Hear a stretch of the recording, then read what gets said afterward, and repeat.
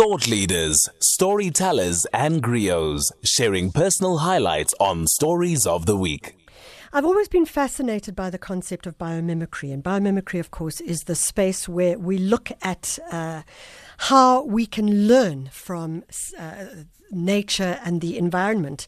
And now there's a new product. It's called the shark-safe barrier. It was made to biomimic the visual effects of a kelp forest, and it's combined with a series of permanent magnetic stimuli. What does that mean? Well, on the line is Dr. SARA Andreotti. She's a marine biology and the CEO of the company that is focusing on the shark-safe barrier. Dr. Andreotti, thank you so much for joining us. Hey, thank you so much for having me this morning. So, Dr. Andreotti, let's try to understand. You are focusing on creating something different to a shark net, which can, A, keep humans safe, but also keep sharks safe from humans as well. Tell us about it. That is 100% correct. What we are trying to do with this new technology is solving a decades-long shark-human conflict, where sharks are swimming in the natural environment, and then people want to also enjoy the beauty of the ocean by surfing or swimming. And here is where the conflict happens, because few people can get hurt by sharks. Is an average of 6 people per year globally. So it's not such a large number. But shark became such an iconic animal in our mind that this fear that humans have for sharks triggered some fishing programs that are aiming to kill as many sharks as possible to reduce the chances of sharks encountering people. So in Australia, they're using shark net and drum lines, baited hooks, to kill sharks. In KwaZulu-Natal, South Africa is doing the same thing, and so are some French islands. So what we are trying to do is putting there something different that will simply keep shark and human separated from each other in this area where both want to enjoy the sea without interfering with each other. So, Dr. Andreotti, I spoke about the biomimicry, and I think you could explain, how does the shark-safe barrier work? How is it mimicking the environment in which the shark swims? But also talk to us about the magnetic stimuli, because that does kind of worry me a little as well. So the concept is the idea of merging two very well-known shark deterrents. The idea came from Mike Rapson, South African conservationist, who had been swimming out of the cage with the great white sharks in the late 90s. And he observed how thick forests of kelp are used by sea lions to avoid predation from white sharks. And he started using that thick forest of kelp to cover his back when he was filming the great white in nature. And he came up with this idea of copying nature and building a barrier that the shark can recognize as such, instead of having nets that sharks don't know what they are, so they will swim into it and get caught. And then So Dr. Andreotti, just for clarity for our listeners, so what he's saying is that they've seen that, and I think in my octopus teacher, I think we saw something similar, where sea creatures will swim into the forests of kelp, the huge forests of seaweed, in order to protect themselves against the sharks, because it appears that the sharks don't like it. That's so right, now the shark-safe barrier has the visual effect of being a kelp seaweed forest. That's correct. Fantastic. So we basically copy how a thick forest of kelp looks like by installing some HDPE, is a sort of plastic that is not dangerous for the environment. Yeah. And we attach these pipes, imagine pipes that looks like a stalk of kelp, attached at the bottom of the ocean, and that sticks about 0.5 meter out of the sea surface in high tide. And imagine you have a row of these pipes about 1 meter apart from each other.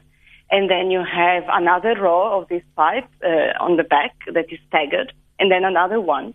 So you have 3 or 4 rows of these pipes that gives the visual appearance of a thick forest of kelp. Yeah. And they're also flexible like forest of kelp. So when a wave comes, they dance just like it. And it's amazing because they are vertical, so nothing gets entangled in it. like it happened with nets.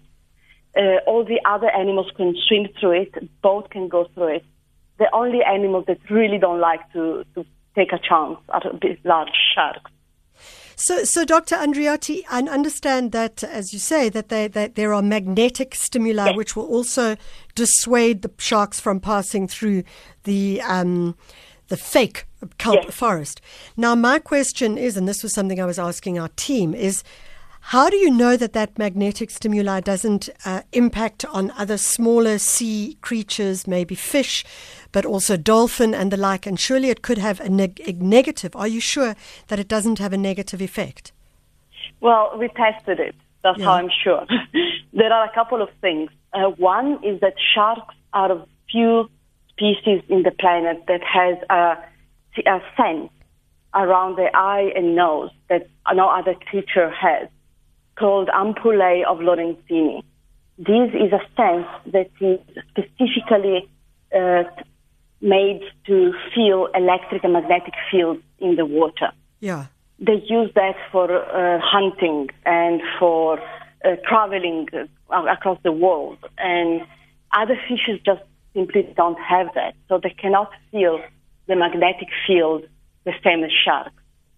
The magnets we insert in the pipe, you have to imagine it's a fridge magnet, so just very much larger.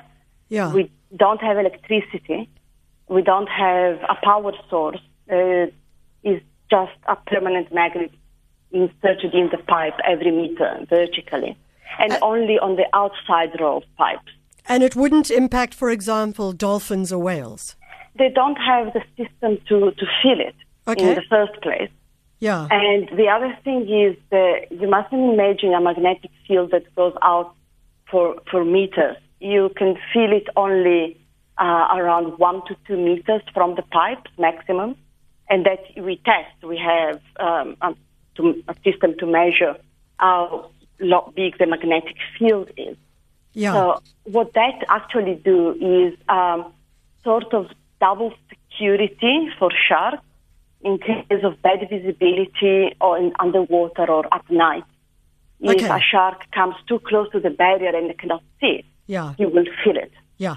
So, Dr. Andreotti, hear what you said earlier where you mentioned KwaZulu-Natal, the shark nets and shark nets around the country. Have the Sharks Board and the like expressed interest in this particular design?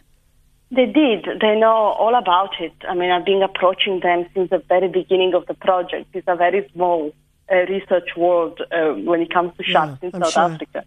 They have been also trying to develop in the last 25 years, I think, an alternative system to shark net and drum line called an electric cable.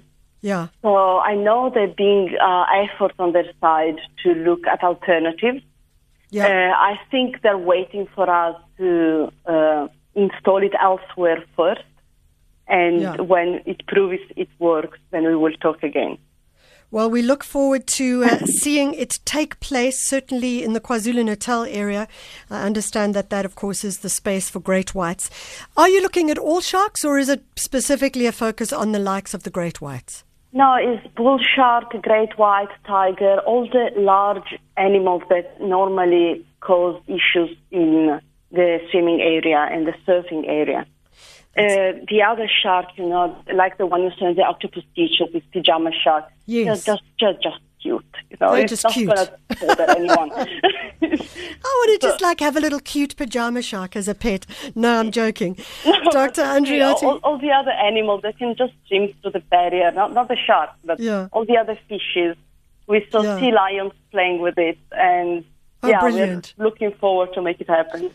We look forward to seeing that take place. That's Dr. SARA Andreotti, marine biologist, and she also works with a new product called the Shark Safe Barrier, mimicking and biomimicking the visual effects of a kelp forest. And as she says, specifically for great whites and bull sharks and those that cause human damage and that make us want to damage sharks in return. So it's a very good one indeed.